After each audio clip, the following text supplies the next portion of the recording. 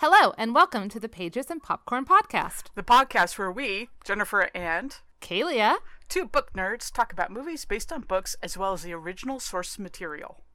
2 warnings. This podcast uses barnyard language. Why limit ourselves to only nice words? Some things warrant not so nice words. Also, spoiler warning. We will be talking about the endings of both book and movie, so prepare yourself. Okay. Let's get into it. It's the Pages of Popcorn podcast. Jennifer and Kalia will edify. It's the Pages of Popcorn podcast. Jennifer and Kalia are gonna talk, so you'd better damn well listen. Hello, and welcome to this week's episode of the Pages and Popcorn Podcast. We will be discussing The Circle today, the movie, the book, the movie, the messages, and answering that age-old question of, is this worth your time? Do they have salient points that will benefit our lives having spent time with this? Or was this just a flight of fancy? Anyways, but before we do that, real quick, just a reminder that you can reach us at pagesandpopcornpodcast@gmail.com. You can find show notes, sources, links, and other fun, wonderful stuff at kmmamedia.com. And you can follow us on Facebook. If you are enjoying our show, enjoying our supplemental episodes, enjoying our Shadow and Bone episode by episode recap, which just wrapped up last week, please give us a like and a share. Please give us a review on whatever the pod places that you listen. And if you're feeling especially generous, please support us on Patreon. That $5 a month helps us keep making this awesome content. So that's it for my intro. Wasn't a very big intro, but that's okay because some things don't need a big intro. Some things you just want to jump right into the middle of The Circle.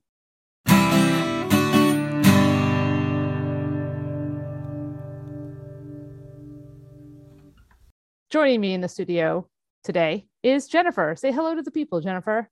Hello, people. There we go. The Circle is a 2013 dystopian novel written by American author Dave Eggers.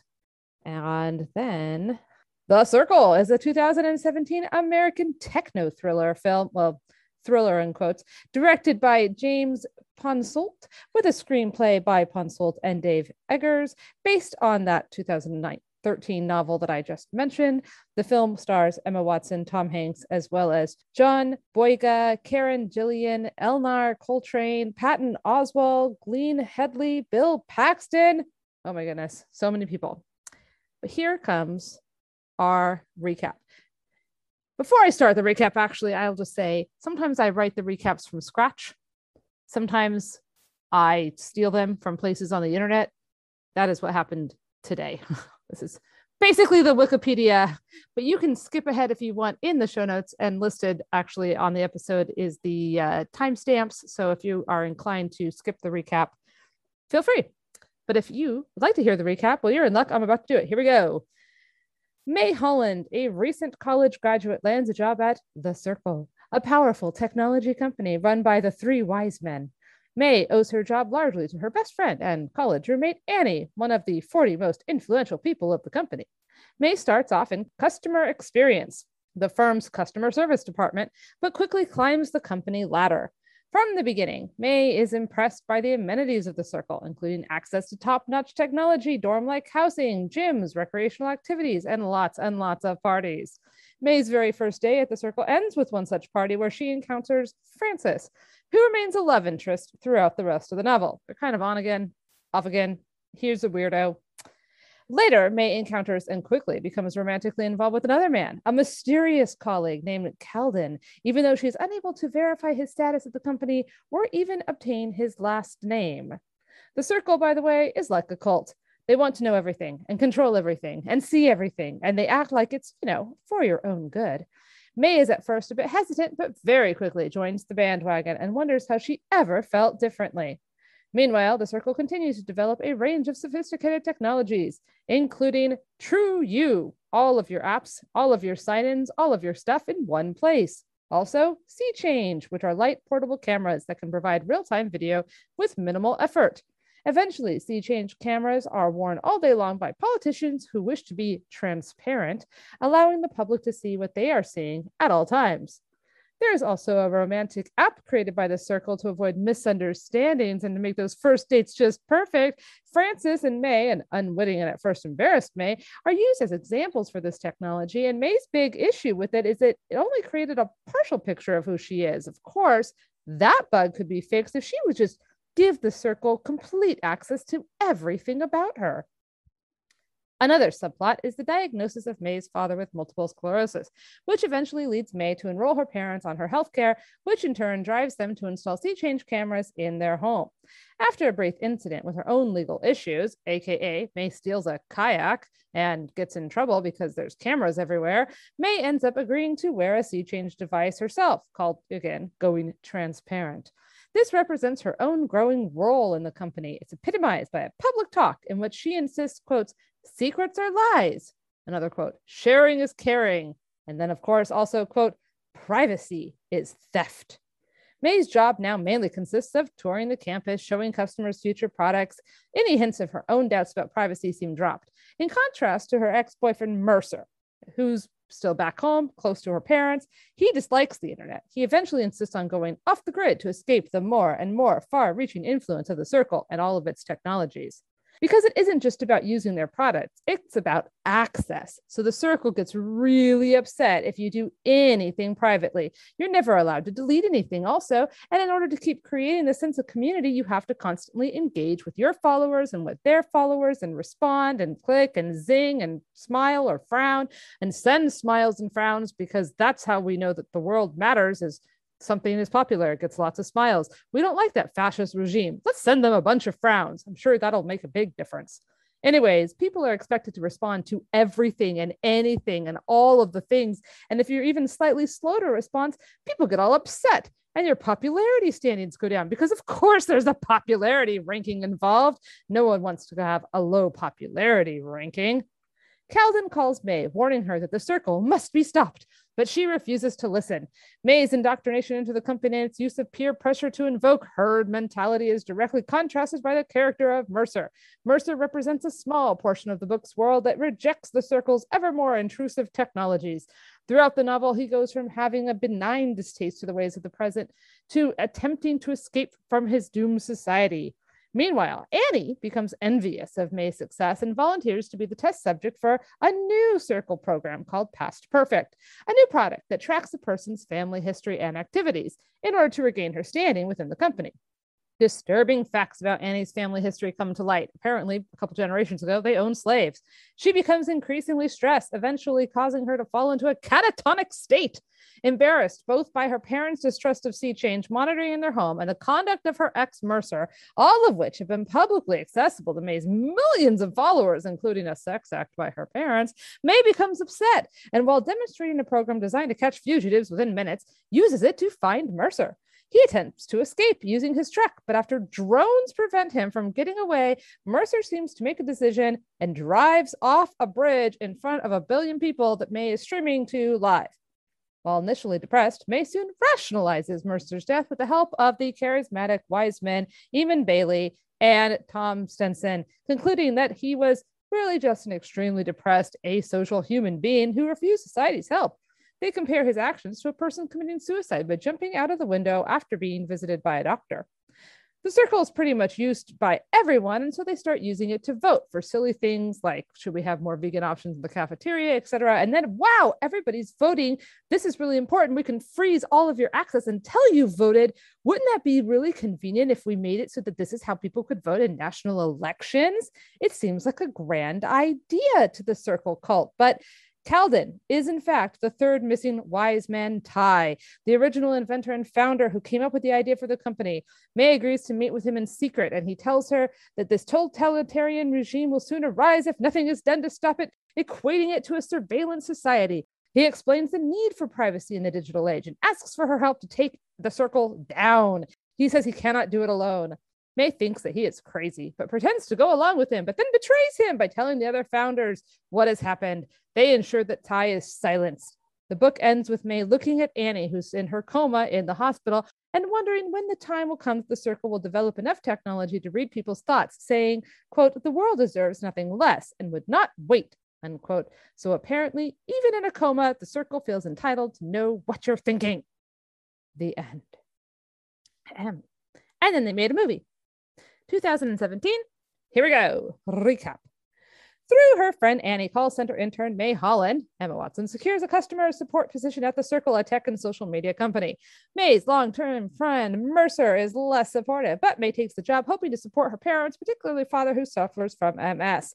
At a company meeting, CEO Eamon Bailey introduces Sea Change, which uses small cameras placed anywhere and everywhere to provide real-time, high-quality video. May quickly rises in the circle, embracing social networking and meeting Ty, who displays suspicion of other more enthusiastic employees. At an outdoor company rally emphasizing the need for accountability in politics, the circle's chief operating officer, Tom Stenton, introduces Congresswoman Olivia Stanters, who agrees to open her daily workings to the public through going transparent by wearing Sea Change all the time. Ty subsequently shows May the area containing the cloud servers where all the information collected by Sea Change is to be stored. May is embarrassed when she realizes that Ty is the creator of TrueU, the Circle's social network, and she had not recognized him. He tells her that TrueU has grown out of his control, and his current utilization is not what he intended. Later, May sees a chandelier that Mercer made from deer antlers and gifted to her parents. She photographs it and shares it on her Circle profile. The image attracts significant negative attention to Mercer, with people accusing him of killing the deer. Mercer confronts her at work and tells her to leave him alone. Distressed by Mercer's reaction, May steals a kayak and goes kayaking at night, and the rough waters cause her kayak to capsize, requiring rescue by the Coast Guard, who are alerted to the emergency through those Sea Change cameras. They recorded her acquiring the kayak and capsizing it. Okay, at the next meeting, Eamon Bailey introduces May to the crowd, and they discuss her experience and the rescue, and this moves her to become the first circler to go completely transparent, which also obviously involves wearing that small camera and exposing her life to the world 24 hours a day. However, this damages her relationship with her parents when she accidentally sees them in a sex act, and it is broadcast to her millions of followers. Also, her conversations with Annie are all now weird, not authentic, and Annie distances herself from May as a result. At a board meeting, Eamon announces support from almost all 50 states for voting through Circle accounts. May takes it a step further and suggests requiring every voting citizen to have a Circle account. In order to do so, Eamon and Tom approve, but the suggestion upsets Annie. At the next company-wide meeting, May says the Circle believes it can find anyone on the planet in under 20 minutes and introduces a program to find wanted felons at the same time frame.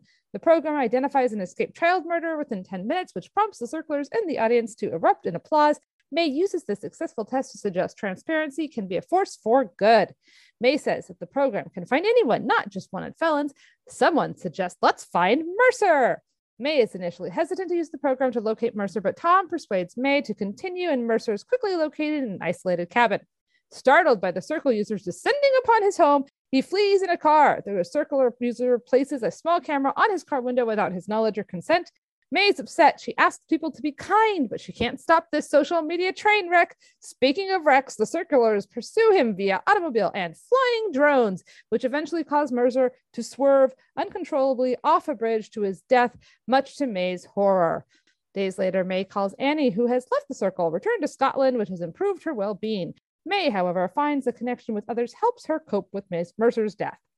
She returned to the Circle despite her parents' pleas. May says she's going to fix it.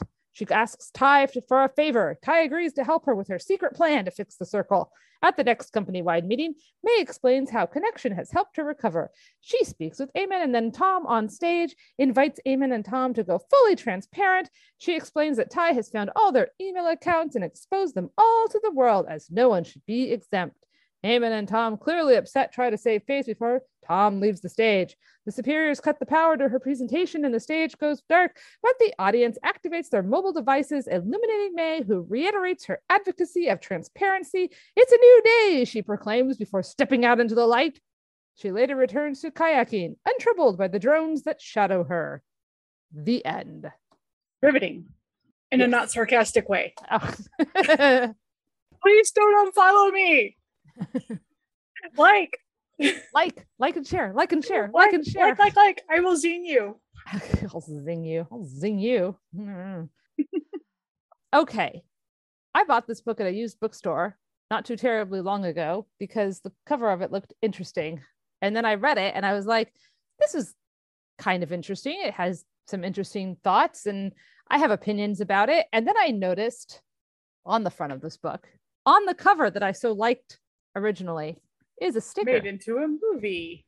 Yeah, the sticker says now a major motion picture. And I thought, oh, how did I never ever know that? This must be, how old is this? I so off my radar. And you know what? 2017. I figured that out. But like, Yeah. In 2017, I was 26 years old. Like, I was watching movies. No, I was 36 years old. I don't know how old I am. Whatever. It's not that long ago. My point is, I was watching movies. I know Tom Hanks. I know Emma Watson. Like, how in the world did I completely miss this movie? I don't remember seeing a preview for it. I don't remember anybody talking about it. Nothing. Yeah, it was completely off the radar for me too. Yeah. And there's a lot of names in here, like big names. so then I thought, well, maybe it's really awful. So now I really want to see it and see how they butchered this book into this movie. And now I know how. Hooray. I don't think there was a whole lot to butcher. That is a very valid point. Okay. But despite the flaws, and there are many, there are some interesting questions. There are some interesting things. And this book is speculative fiction. It is sci-fi because it's the nearish future. It has technology that we don't actually have, but it is kind of sort of in our contemporary world.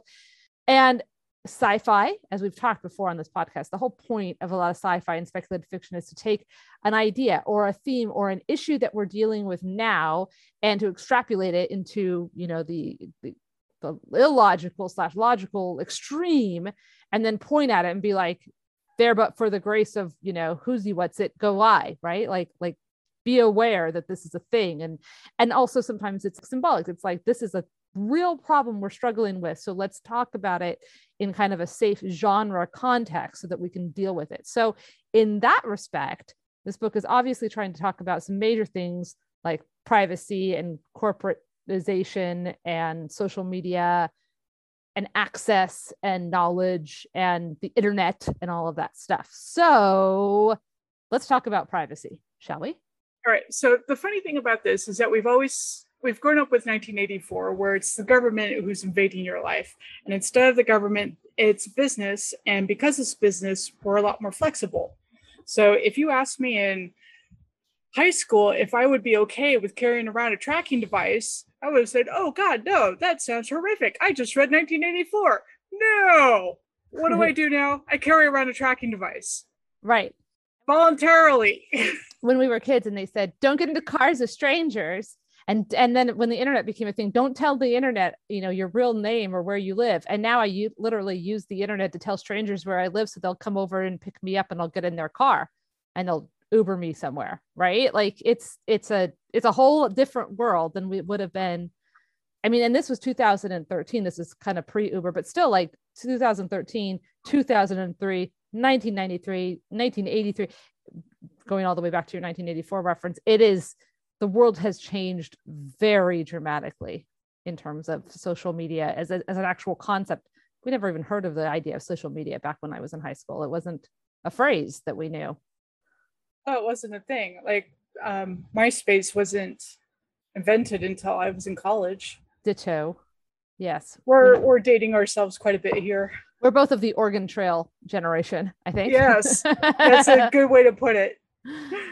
So yeah, it is. So it's interesting, right? And now I have a child, and she has friends who are on social media and have social media accounts. And there's this question about how old should you be and what information should be out there. And there's like the prevalence of sex traffickers and people kidnapping children and all sorts of horrible things that are connected with social media. And then there's bullying and yada, yada, yada. And that's not even really what we started this with, was privacy, which is, I like the slippery slope that happens here, because it starts off with secrets are lies. Okay. And in our house, we have a rule in our house that there are no secrets. There can be surprises, but there are no secrets. Okay. So that is like a rule in our house, because we as a parents lived through the 80s and the 90s and, know about child abuse and children being traumatized or hurt by friends and family and friends of family, and and we watch Law and Order SVU, right? So okay, no secrets. There's just no secrets. That's just always the thing. There's surprises and no secrets. And so, okay, secrets are lies, but that's a family, not a societal rule, right? Which is when it gets a little bit more murky. That bothers me, that lies are secret, and they're not.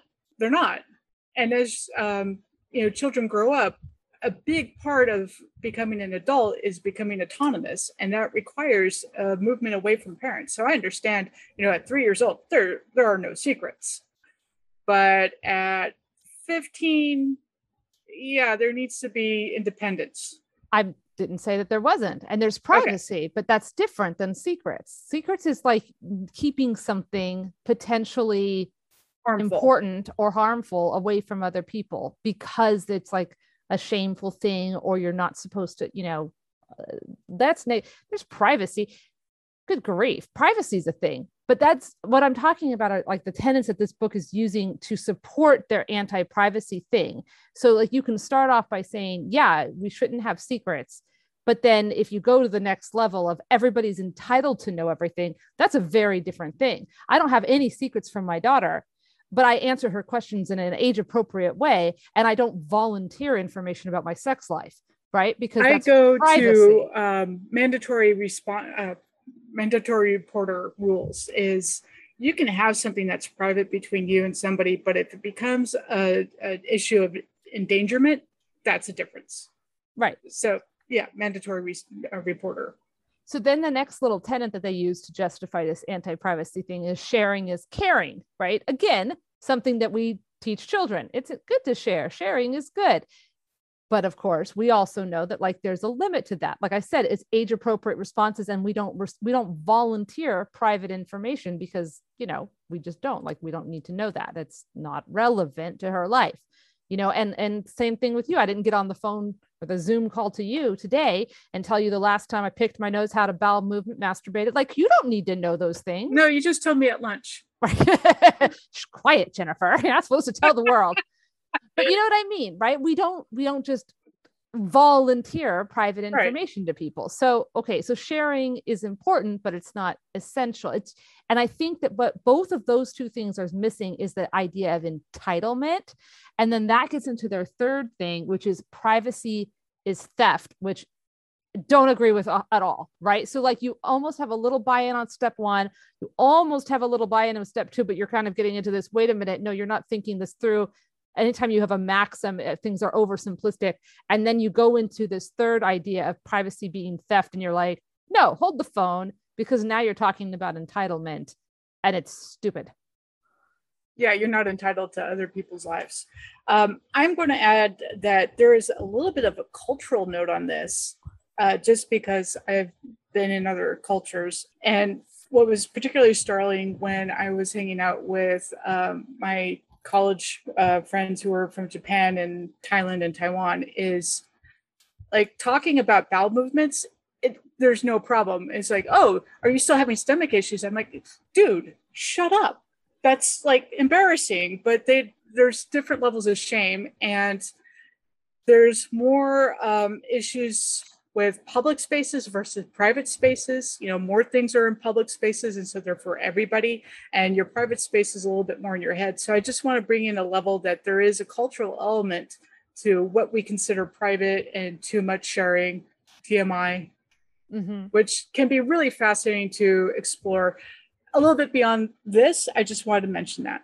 Yeah, and that's a really good point. This book is very much set in like the Silicon Valley.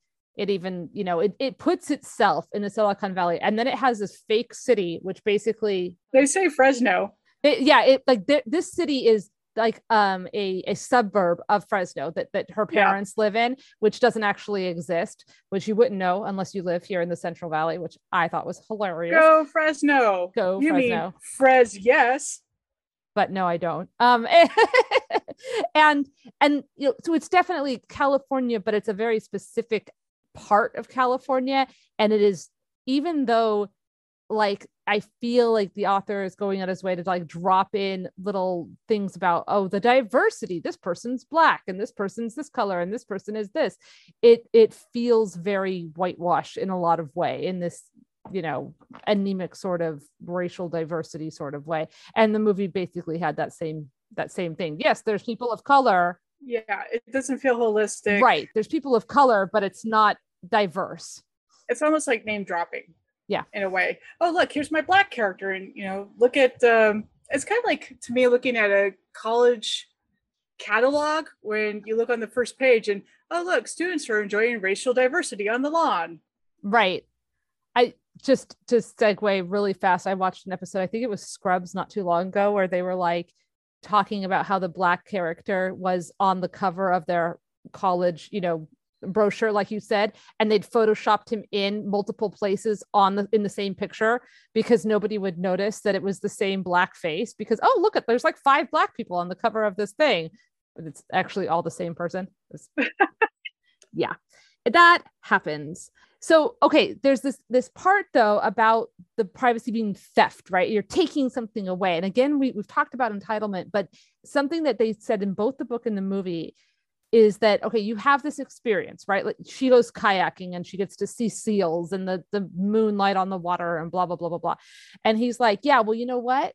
My son has cerebral palsy and is stuck in a wheelchair and will never get to go kayaking. So the only way he could experience that is if somebody takes a video of it. So how dare you not share the video of this experience so that my son could experience it with you? And okay, I had my first thought was, there are cameras capturing her.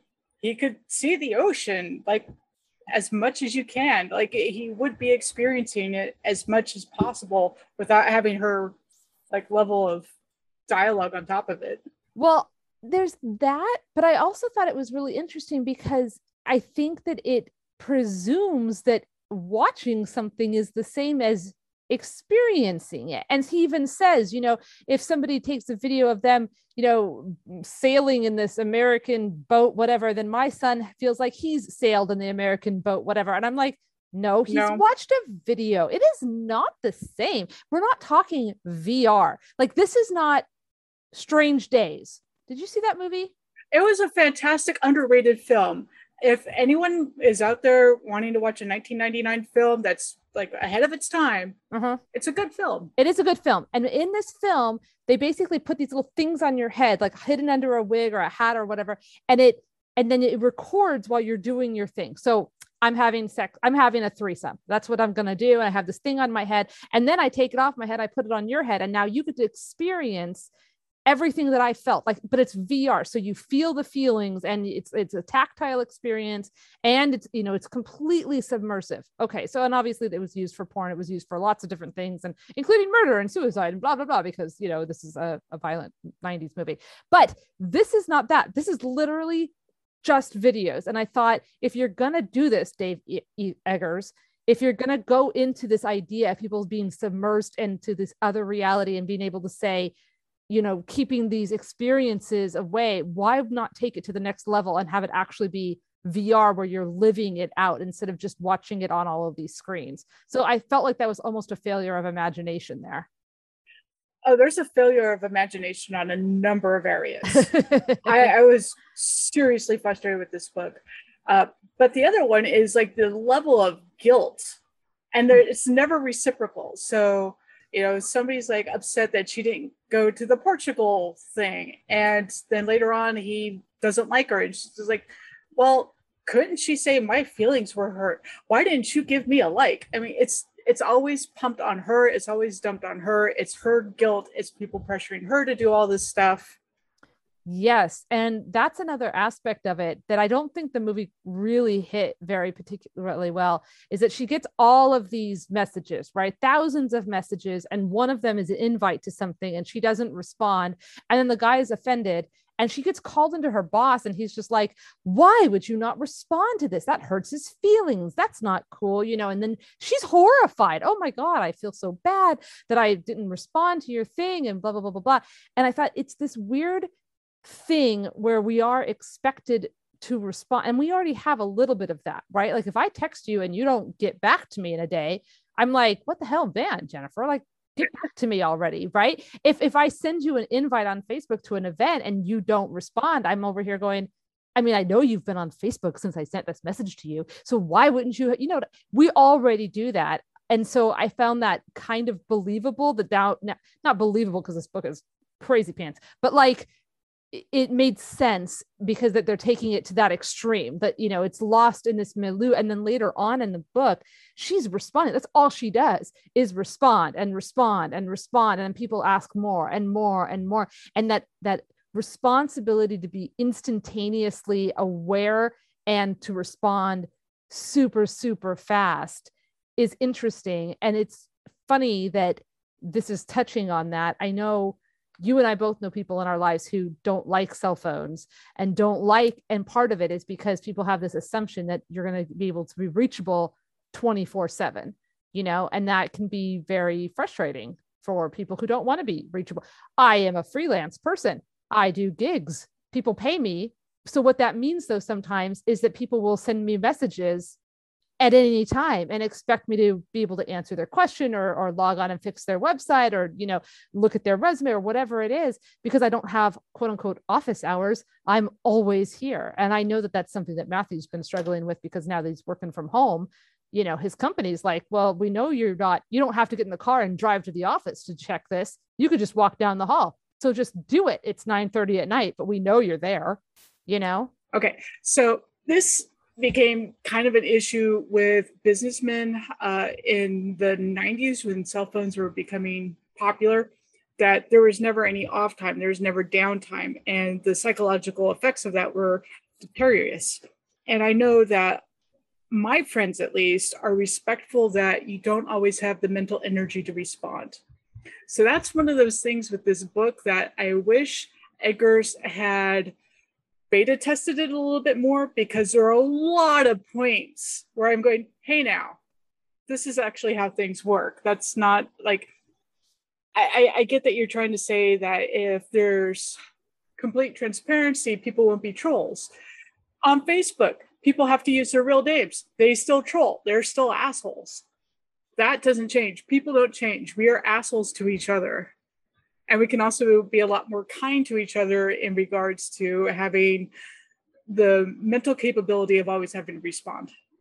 Yes, for sure. I think that's a really interesting point to think about trolls. This came out in 2013, and I feel like there were still a lot of fake names and such things happening on Facebook. And that was becoming a very big deal about who's responsible for dealing with the trolls. Is it the website, the service provider? Is it the people? And that's still a question that's going on right now. That's there's a big movement about that. And so it's very nice to think, oh, we'll just solve this problem why people will have their name, which doesn't happen. I do think that we are getting because then you get doxing, right? So if I say something to you and you're offended, and then you tell all your friends that I'm a horrible person, and then you share my actual physical address, and then I get death threats and yada, yada. Yeah, that's accountability for my quote unquote troll like behavior that set it all off. But also, like, there's extremes, and people go extremes on the internet. We see that in Reddit. We see that in 4chan. We see that with, like I said, like with doxing. And yeah, so it's an oversimplistic fix of a problem. Oh, just use your real name. No problem then. There's a lot of that in this book, actually. Even with your real name, I mean, people are still just dicks. Yeah. But people are dicks in real life. I mean, you wouldn't have bar fights if people weren't assholes. So yeah, having your name, it doesn't change that people are assholes. You have to take the next step, which gets into censorship, which is kind of an interesting issue. What I find here is like, it's the polite bullying. Mm-hmm. We're going to bully you, but it's going to be in a nice way. And then you have people who, again, are dicks. So what's Mercer? Mm-hmm. When Mercer is just, people go, you're a Sasquatch. It's like, you're being an asshole, but it's okay because you're on this person's side. Yeah. And the dog piling, piling on and stuff. And that this group think, now listeners, you might not know this, but Jennifer and I are in a a book club together with other people, not just us. And well, it's part of our origin story. It is. And part of that book club is that last month, at the time of this recording, we read a book called So You've Been Publicly Shamed by Jon Ronston. And he talks about this internet culture and the dogpiling and the us versus them. And when you shame somebody for what they said or did on the internet and how it has these long-term ramifications and stuff. And I don't want to turn this into a book report on that book, but it is very interesting that we literally just read that book only a couple books ago compared to this one. So check it out on our show notes and buy it, but via our affiliate link. So I will say the same thing about that book as I will say about this one, is that they're not good books, but they make for interesting conversation pieces.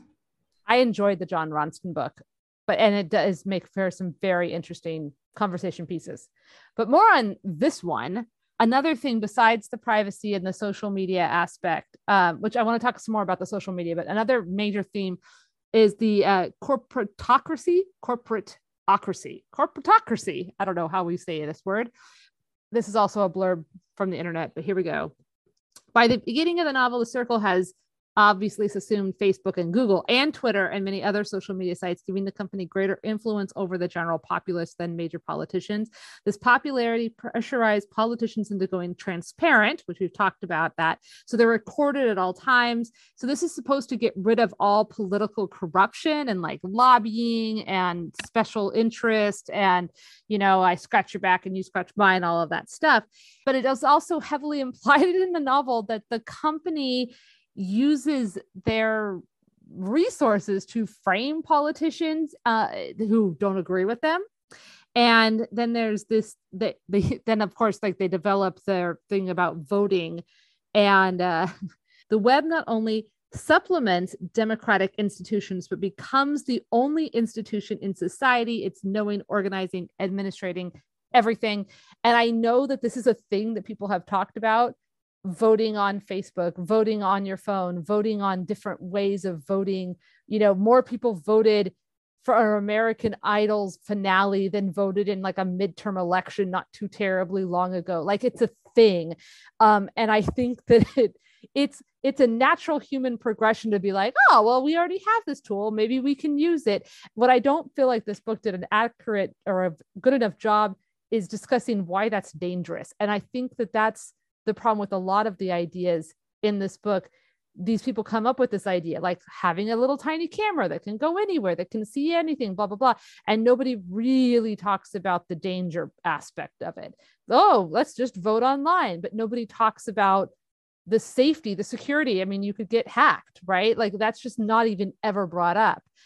Things could be manipulated. Who knows if 38% of the group of people really said they didn't want more vegan things at the cafeteria. We're just trusting that the app, the Circle thing, is telling us the truth. It could just be telling us anything. So there's no accountability built into these systems. But it's transparency, just transparency without accountability. This is one of like the little plot, like back plots that got dropped in the book. I'm like, this is actually a really good conversation point. I know your book is really long, but I don't care about our boyfriends. I would rather you explore this in a more meaningful way. Yeah. So the blackballed convicted framing of politicians or powerful people, that never gets explored. It's kind of like brought up. And right now we're dealing with ransomware issues. Like that's a huge problem. There's nothing to be said about how secure this cloud is. Oh, it's in the cloud. Yeah, we've seen how often that gets hacked. Seriously. Things get hacked all the time. Even in this book, she just walks on the campus, right? They're tracking people based because she swallows a tracer at one point unknowingly, which is a whole other thing. And she's got her little Fitbit thing that's not a Fitbit, but whatever, it's recording her. But also people are just walking around. There's no security. And then the guy, Ty, he takes her down. There's like doors and he has to have his fingerprint to get in or whatever. But then they're literally just underground with these servers near these tunnels that go to the bay. And I was like, oh my God, I'm sorry. Have you not seen Leverage? Like, this is so easy. Have you not just read like a newspaper? Because 007, anything. Yeah. Back in the day, this is still an issue. When this book was written, that was a huge issue. Yeah. So I again, like there's a couple of good thoughts here, but they're just not really fleshed out or given. They're not given the the attention and the emotional weight that they deserve, which is really So disappointing. a lot of this book feels like watching Ben Shapiro debate freshman college students, where they're very intense and they're very impassioned students, but they don't have the wherewithal to deal with a fast talking shyster. And so you're dealing with somebody who is not an honest debater. He presents, I'm talking about Eggers right here and Shapiro. There's a lot of straw men, there's a lot of really false arguments. And then you have this, kid who just doesn't know how to fight this barrage, who hasn't really formed a strong opinion or have the debate or analytical capacity to really go into this. So you have her talking to like the head of state, basically, going, well, you're stealing from my son. And she's like, oh God, I'm sorry, because she's 22 and an idiot. Right. Exactly. Yeah. And that's supposed to be the big debate that we're given in this book. Right. It's terrible. It's terrible writing. And it's not a debate. It's not at all, because May's bought into this hook, line, and sinker from the beginning. Like, she doesn't struggle or have like a crisis of conscience. We project that on her at one point. We think maybe she's worried, and she's worried about her parents and she has feelings, but it's very quickly supplanted by what she's being told she should be feeling. May is an awful person in this book. Like, there's very little redeeming value to May. Protagonist, she's an awful protagonist just because there's nothing interesting about her. Mercer says it, used to be interesting. I don't think she ever really was, but she's so weak and easily influenced. And that's not unusual for a 22-year-old girl. Woman. Well, yes. I'm kind of using girl just because she doesn't have a fully formed sense of who she is. And so she is a woman, but she's a very weak character. She is incredibly weak. And that's something that Emma Watson actually did really well in the movie adaptation, because she's a boring, weak character.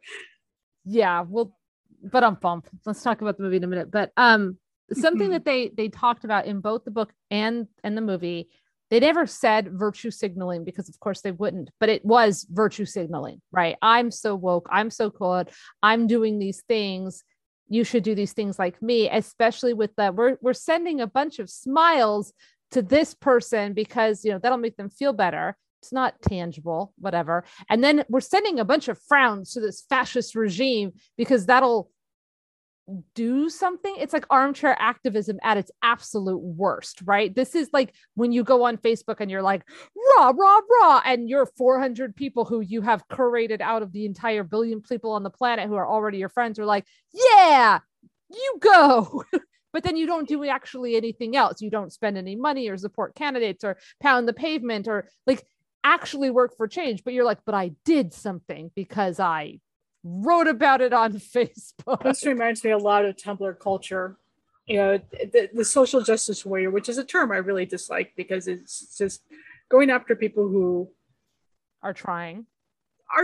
But yeah, frowny faces. Oh, we frowned at them. Whoa, are we so powerful? Yeah. Like an asshole cares. Yeah, they don't care. Like, I think we've already said it, but the frickin' circle is a frickin' cult, man. It is all the culty behavior. They separate you. They give you all your needs. They give you crap if you don't. Of course, it's not required that you hang out after work and do your things, that, the stuff that but why would you go anywhere else? All your needs can be met here. All your friends are already here. Blah, blah, blah, blah. Oh my gosh. And the fact that she doesn't even pick up on that at all is just, it's so frustrating. It's so frustrating. There are reasons people get into cults, but considering like Apple was going to have like housing for its own employees, Google's doing the same. I mean, these large companies are actually kind of doing that, where you don't have a life outside of that company. They own you. Yeah, it's scary.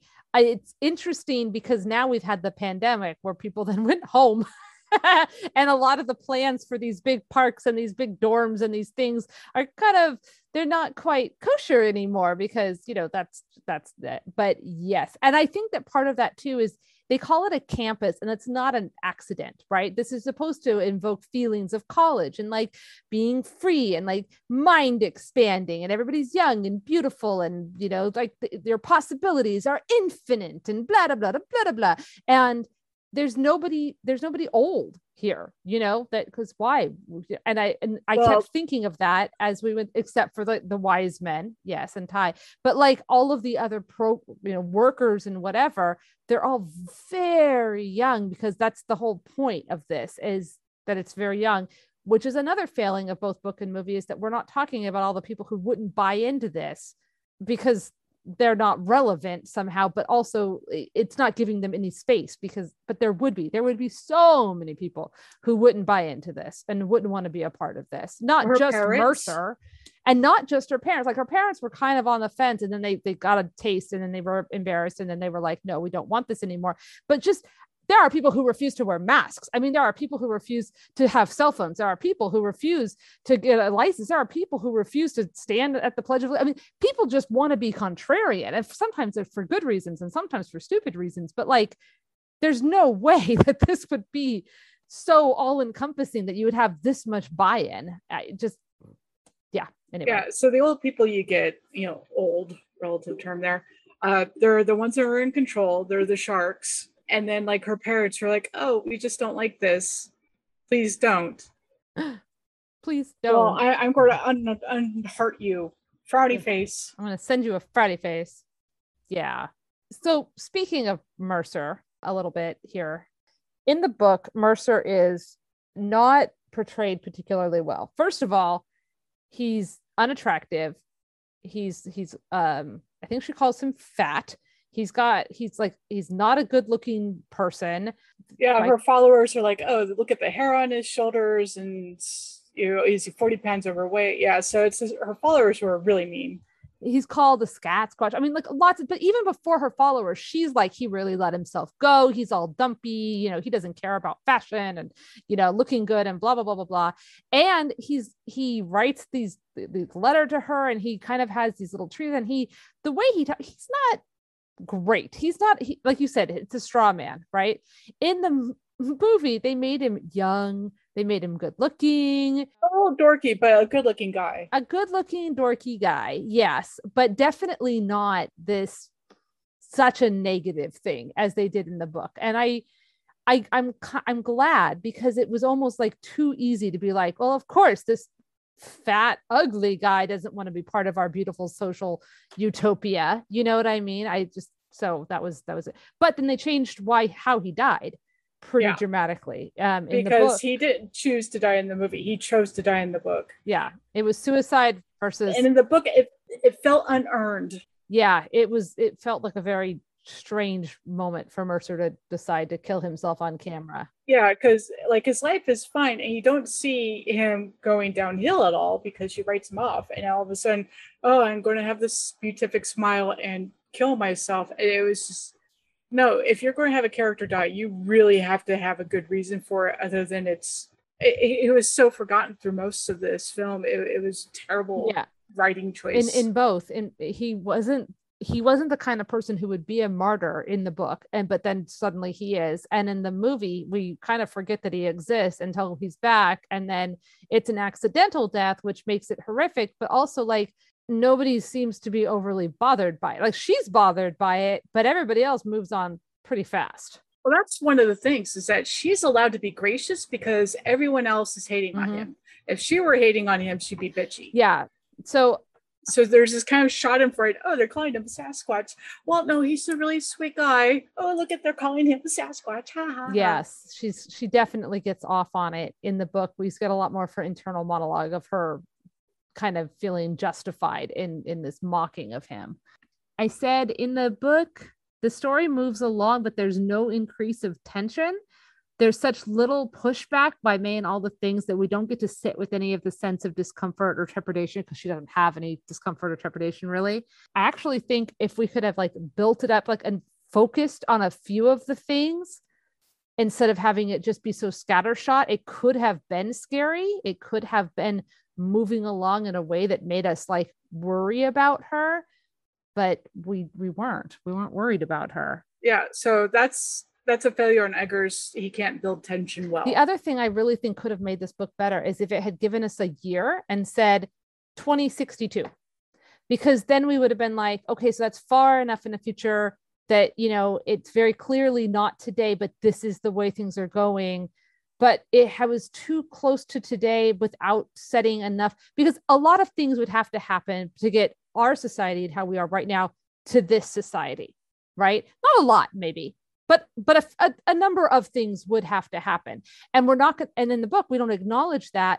And we also don't talk about any of them. So they're just plunking us down, but giving us the trappings of our modern day. So it feels disingenuous. It makes it hard to have that buy-in. Whereas if you put it specifically in the future, or even if you just said 30 years from now, boom, like that's it. You don't even need a date. Then that gives you a time and a place in your head, or like, oh my God, this could be where we're going, as opposed to this is a different universe that's, you know, also 2013, but there's different than us, which makes it easier to be like, we won't do that. That's not us. That's this other imaginary world that Eggers has created, in my opinion. I don't mind having less dates, because 1984, it had a date, and, you know, we're past that, but the ramifications are still there. And so focusing on a date, I think, kind of takes away from the story a little bit, but to have a history of societal changes. So to have some recording of that, of, oh yeah, we had this bullying issue and this is how it was dealt with. So that way we can see how this society has progressed, other than, oh, well, this one guy streamlined it and here we are. Yeah. It felt, like you said earlier, unearned. How we got where we are just feels unearned. It doesn't feel like we saw how we got there, so we don't care or believe it as much. Yeah. It's a lot of mob mentality. Yeah. Which does happen, but there's also pushback, and you know, people are diverse. It's like he has superficial diversity, because here's the Black character, here's the Asian character, here's this character, but there's no diversity of thought. And that is something we definitely have. Yeah. It's frustrating.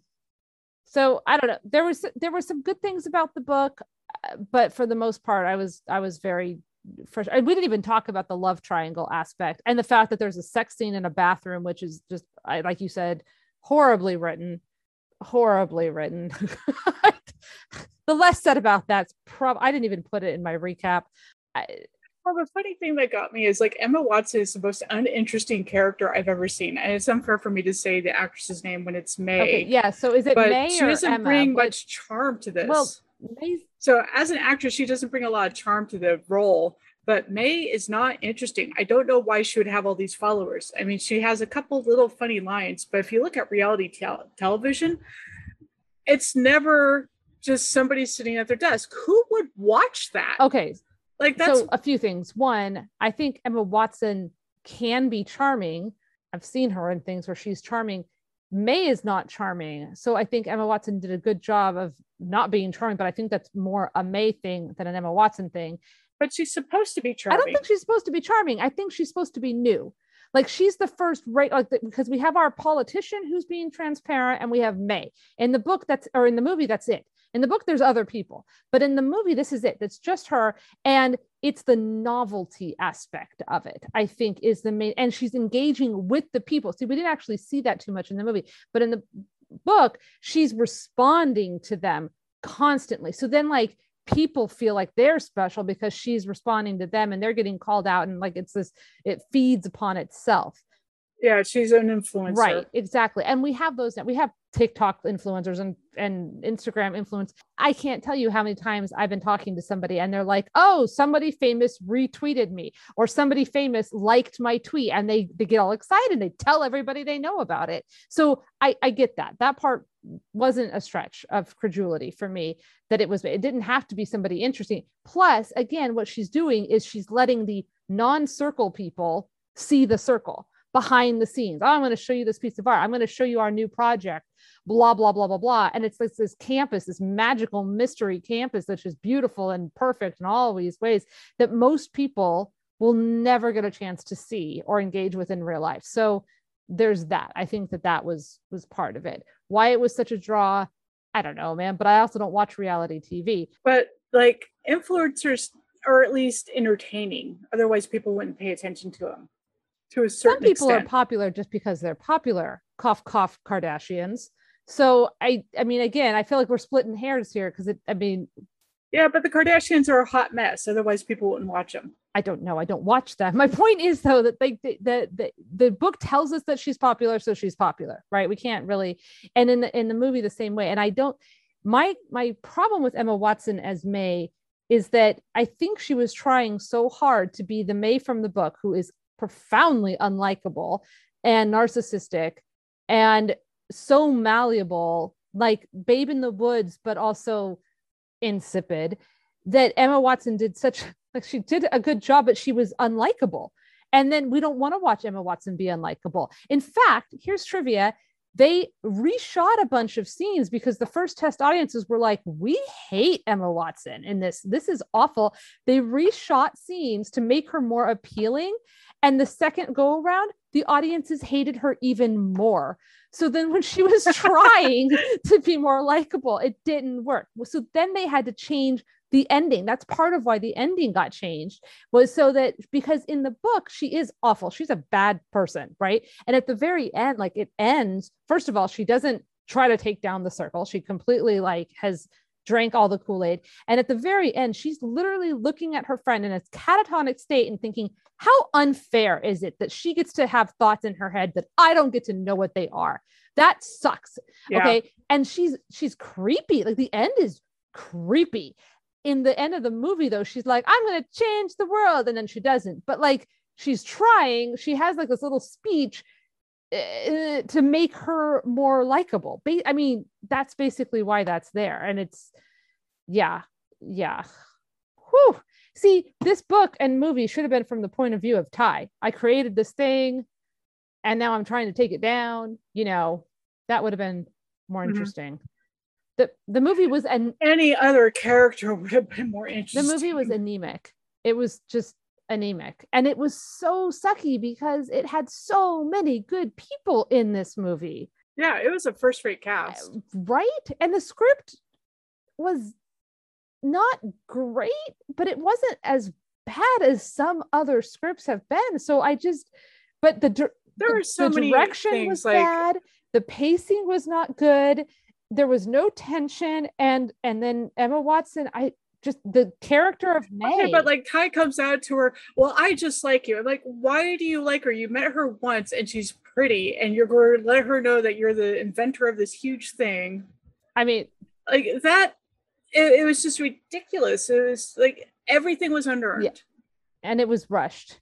It definitely felt rushed. Yeah, and that came out like during halfway through the film. I double checked like the time on the film going, wait a second, it's not the end. Right.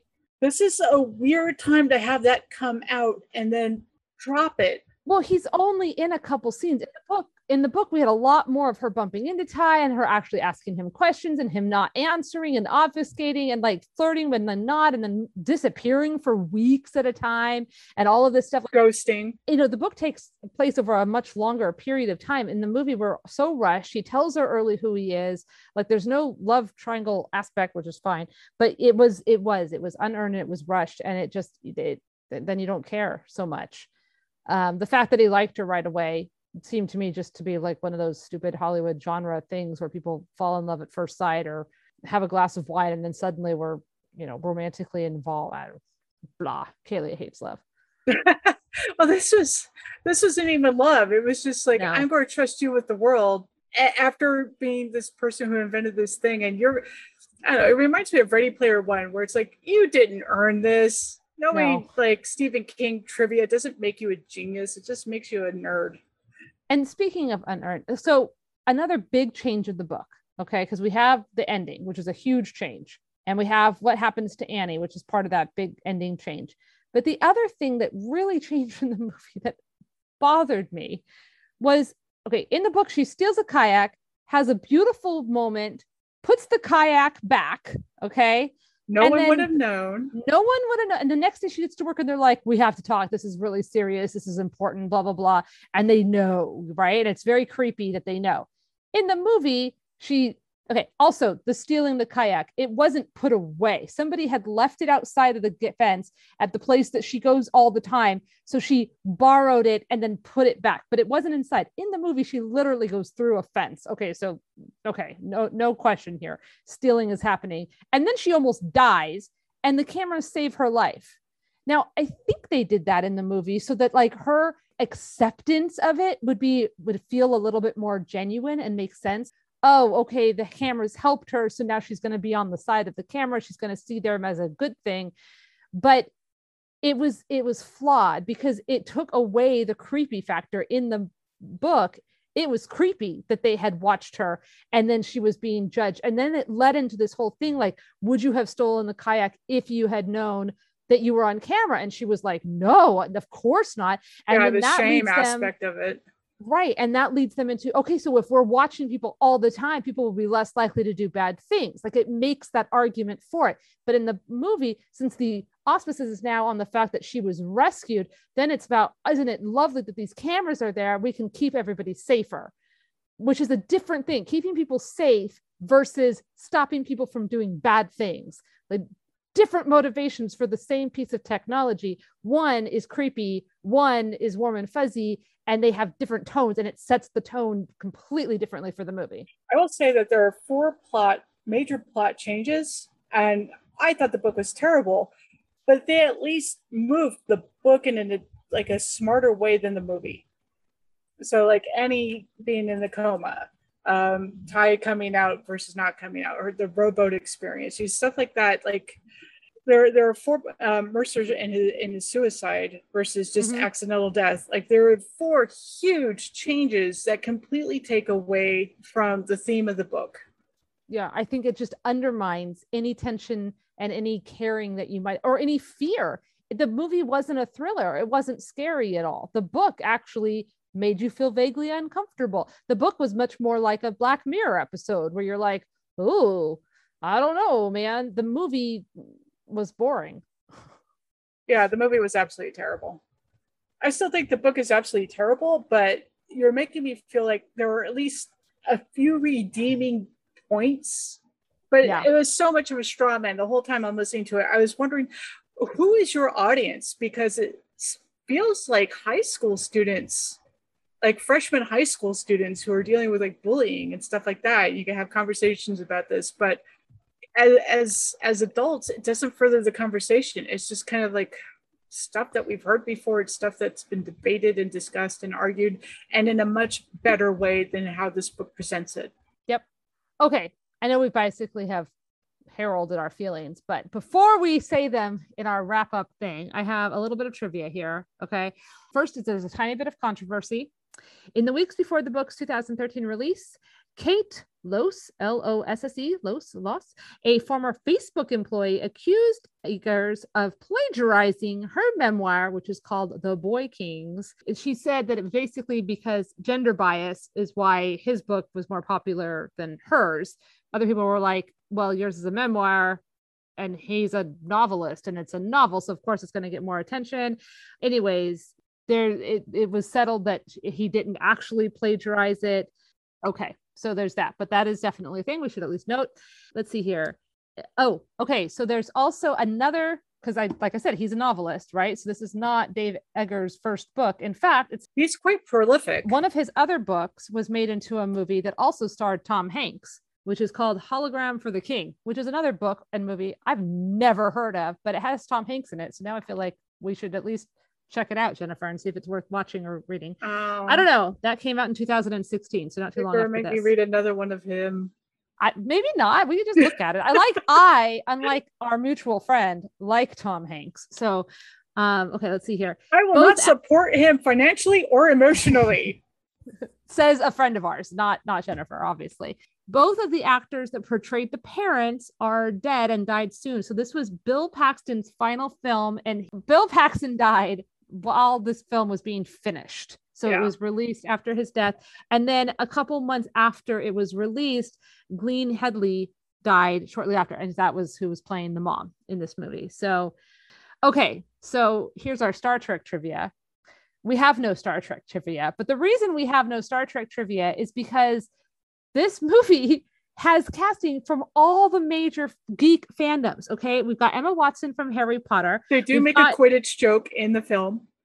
We've got John Boyega, who's Finn in Star Wars. Okay, we have Karen Gillian, who's Amy from Doctor Who, and Tom Hanks was almost cast as Zephyrin Cochrane in First Contact.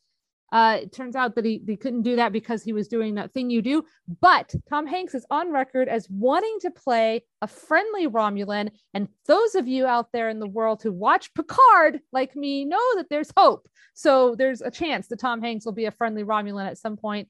But I mean, come on, we got Harry Potter, Star Wars, and Doctor Who all in. I mean, this is like geek love. So which is a different book, Geek Love. But that's worth noting. So there we go. Well, a couple little bit more trivia. There's a Soylent reference, but that's a drink. It's not a reference to Soylent Green, but that's another speculative fiction movie that was not very good, but it had a good idea to it. And it is an actual drink. You can buy them at a lot of places. And so it's based off of like the drink. Then this is all. Hey. How does Soylent taste?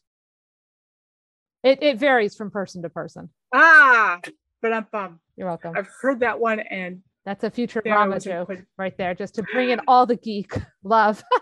Okay, go ahead. And then this is the second time that Tom Hanks and Bill Paxton worked together since Apollo 13 in 1995. Yep, Apollo 13, very good movie. Yeah, very good.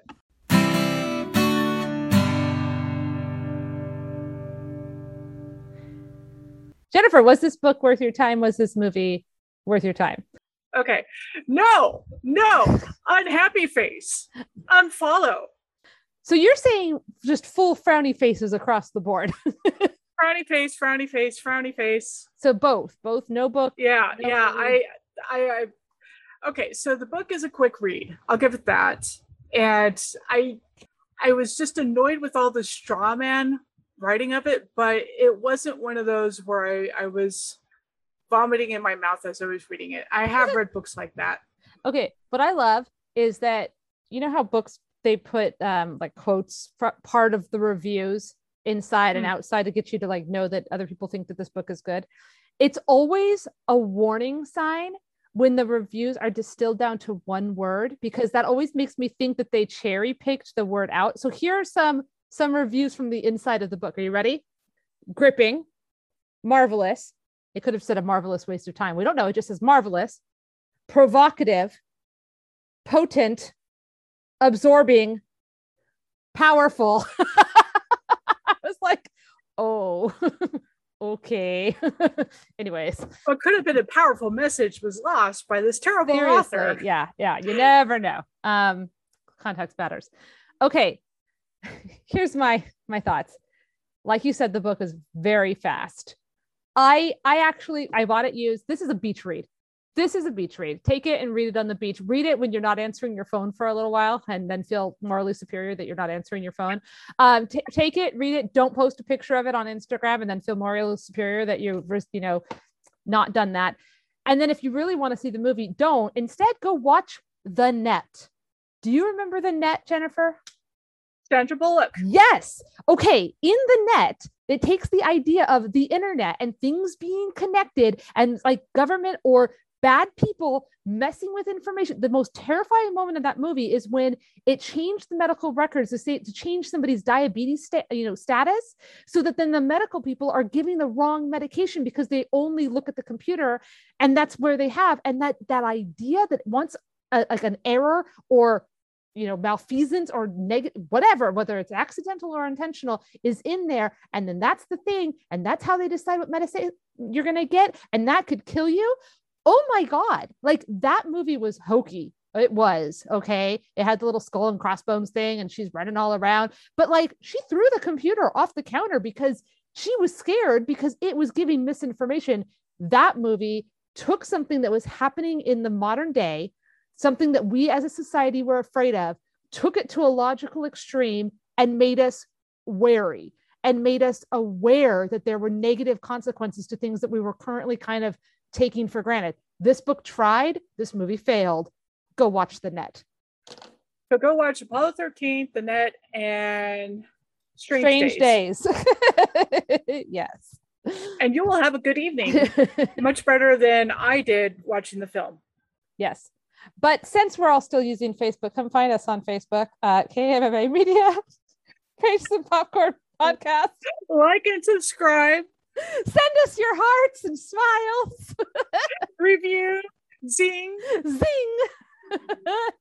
Tell your friends. I promise Do all the things. if you comment on our page, I'll probably comment back to you because, you know, I'm trying to be cognizant with it, and they're 24 hours a day, 7 days a week. I'm freelance, so I'm always sitting here. My phone is attached to me. Yeah. Okay. Anyways, Jennifer, you know what? Sometimes it's fun to read a bad book and watch a bad movie. And it is. There is a reason why I keep doing this podcast with you. This movie was free because it's on Prime and I already pay for Prime. And so the robot overlords are judging me because, so this is funny. Okay. So there's a reality TV show called The Circle. Do you know this? No. Oh my God. Yes. So my daughter looks at this book and she's like, is this about, because over the summer we had one brain candy show. We watched this reality show called The Circle, where people basically they do social media and then they get voted on who's the most popular. And if you're the least popular, you get kicked out of the apartment. Okay. But all your interaction with the other players is just through the app. There's no person to person at all. It is just through the app. And it is hilarious because people are obviously catfishing and they're trying to figure out what to say and how to say it to create, to make people think certain things about them. And so it is a trip, but it made me think of, this book made me think of that. And that was really great. Also, it's on Netflix. And when I was searching to see where to watch this, I put The Circle in, and of course that came up. And then there's another thing called Circle on Netflix right now, which is a whole bunch of people are randomly transported into a room. And there's 50 of them. And they're all going to die except for one person. It's like the Saw movies or something. I don't know. Everyone's going to die except for one. And as a group, they have to pick which person is going to live. I have not watched it yet, but that premise sounds interesting. So there's all your Circle knowledge. Thank you so much. Watch The Circle, watch the other Circle, watch the other Circle. Don't watch this Circle, watch the net, and we will talk to you next time. Thanks, Jennifer. Bye, Kalia. I just hit record just now. Yeah, it says recording in progress. Yes, it does.